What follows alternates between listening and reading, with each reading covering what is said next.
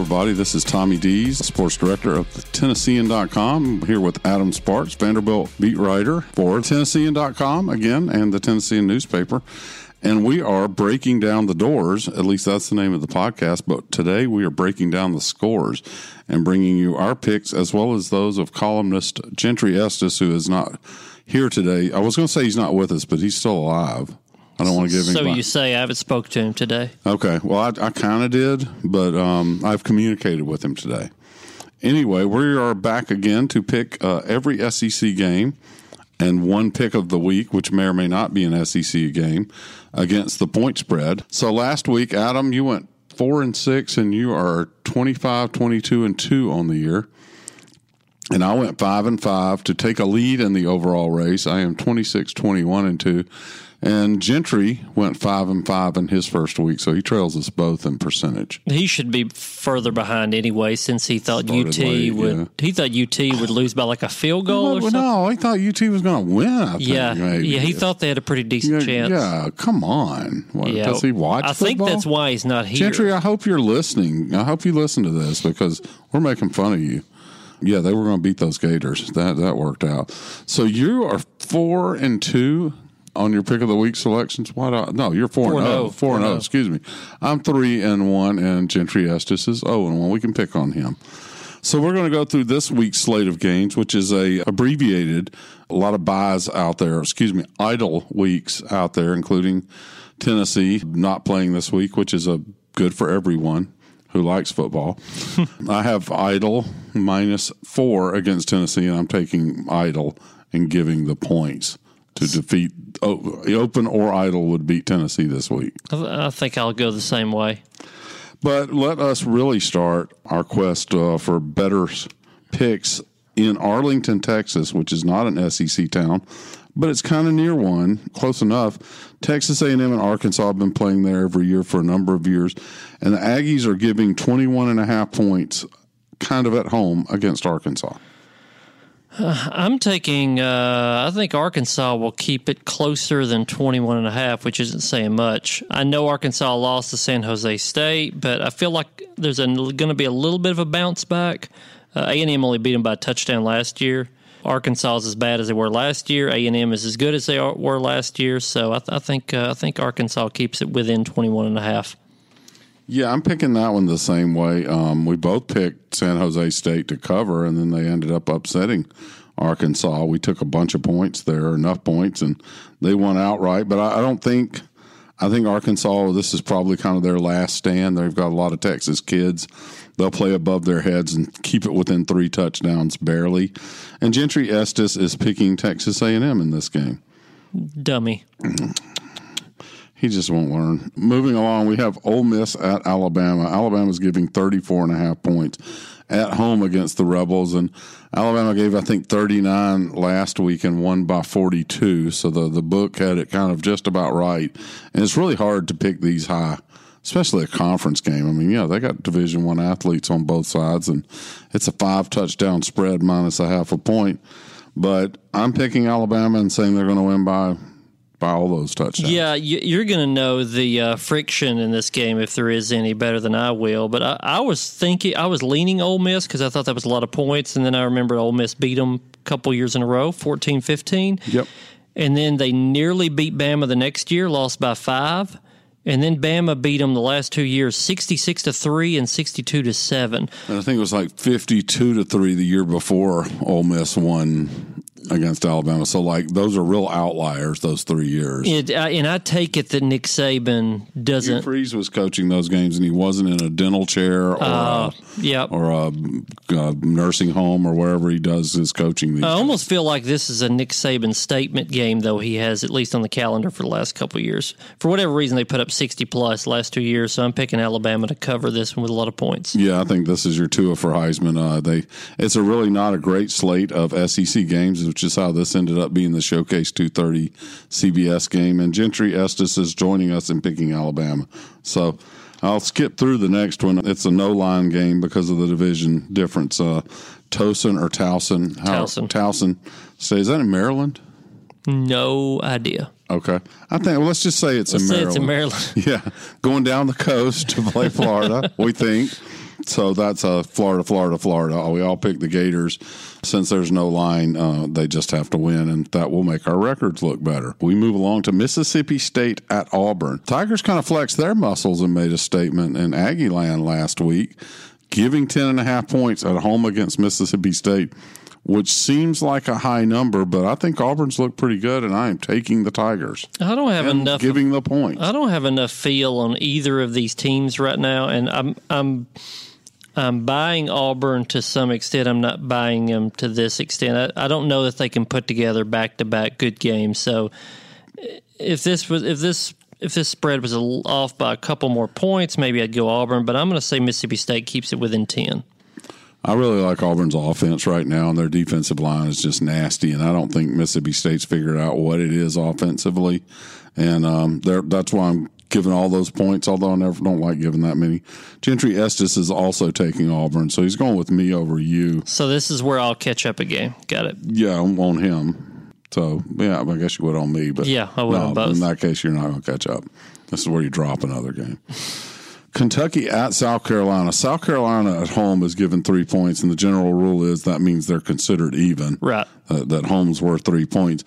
And all I know is I picked Kentucky, so South Carolina will cover because on 3 years of doing this, I don't think I've ever picked a Kentucky game right against the spread. Well, I hate to repeat myself, but also have not that much of a feel here. But I have less certainty in South Carolina of what they are. I tend to think they would play better at home, but considering, this line says they're even teams, I'm just going to say Kentucky is the better coach. The Kentucky is. I agree with that. Yep. Maybe having better athletes. Yeah, which is odd to say, but I'm a believer in Kentucky in toss-up games. I think this is a toss-up game, so I'm taking Kentucky. The Monkees had a song called "I'm a Believer." They did. Yeah, that's right. I saw her face, and now I'm a believer without a trace of doubt in my mind. And then it was ruined decades later by Smash Mouth, which that's just bad. Yeah, which is played in stadiums everywhere. It's if you ever want a career, if you ever want an income out of music, make anything that will play at an annoying volume in a stadium. Yeah, there's literally clap your hands. There's a guy who wrote a song whose only lyrics are clap your hands. Yep. With some clapping sounds who's made more money than you, I, and the rest of those our royalties keep paying, but they're hated. But those people are hated. Yes. But now, just to clarify, the Monkees do have a song called Unbeliever. They've also got a song called Daydream Believer, or had a song, but those are separate, completely different songs. Thought I'd clarify that for you. It's good. It's good. For you kids out there. So we move back to Nashville, where the Vanderbilt Commodores are giving 6.5 points. The winless Vanderbilt Commodores are given 6.5 points at home against Northern Illinois. And as strange as it might seem, I think they're good for it. They've got some offense. I don't think they're going to stop anybody, including Northern Illinois, and hold them to 7 points or 10 points or less. But I think they've got a lot of firepower, and you'll see it this Saturday. Yeah, the line scares me a little bit for Vandy's sake because it didn't even go to a touchdown. They're saying it's going to be within a touchdown, which I guess is kind of what you're alluding to, that they're just going to go back and forth and score on each other. And yeah, Vanderbilt could be ahead 2 touchdowns late or whatever, and Northern Illinois just keeps scoring, and Vanderbilt kind of decides to shut it down. It could be 3 touchdowns up, and I think Vegas probably thinks there's a chance for the backdoor cover here, would be my guess. Or just that Vanderbilt can't stop anybody. I'm going to say that Vandy, has enough offense to get up, and when they do, Keyshawn Vaughn gets the ball quite a bit. I think this is maybe a double-digit win, a 38-27 type game. I think Vandy wins by quite a bit more than 6.5. They get their first win. I think they cover fairly easily. I don't think Northern Illinois fans will outnumber Vanderbilt fans in their own stadium, which will be a first this year. If they do, then I've got a pretty big story, I think. and Derek Mason has a really big problem, and so does Malcolm Turner. Malcolm Turner has a big problem. Derek can say, "I got my own problems to deal with." Malcolm, that's your problem. Fill that stadium. But I'm looking forward to being back on campus on West End and checking out this 11 o'clock start, and I'll be there with you. So I'm looking forward to seeing some football. So who did Gentry pick? Gentry also picked Vanderbilt, so we are all in agreement. And now we're down to our pick of the week, and it's some interesting games all over the place. And I like your pick, and I like Gentry's pick. But you know what pick I like best? Your pick. I like my pick the best. What's your pick? I got Oklahoma giving 3.5 at Kansas State. And I can't see why that's a bad. No, maybe even that Oklahoma's at home. It just seems like that's a way low line for Oklahoma. I want to say they're at home. I'm going to have to look this up. So why don't you talk while I do this? Wait, what do you think? Wait, you mean Oklahoma State? Oklahoma State, Kansas State? Or there's an Oklahoma, Texas Tech? Well, I guess I looked at it wrong. You know what? I'm going to take Oklahoma State then. Okay. Yeah. So I don't even know what it's at now. Maybe at 5 or 6.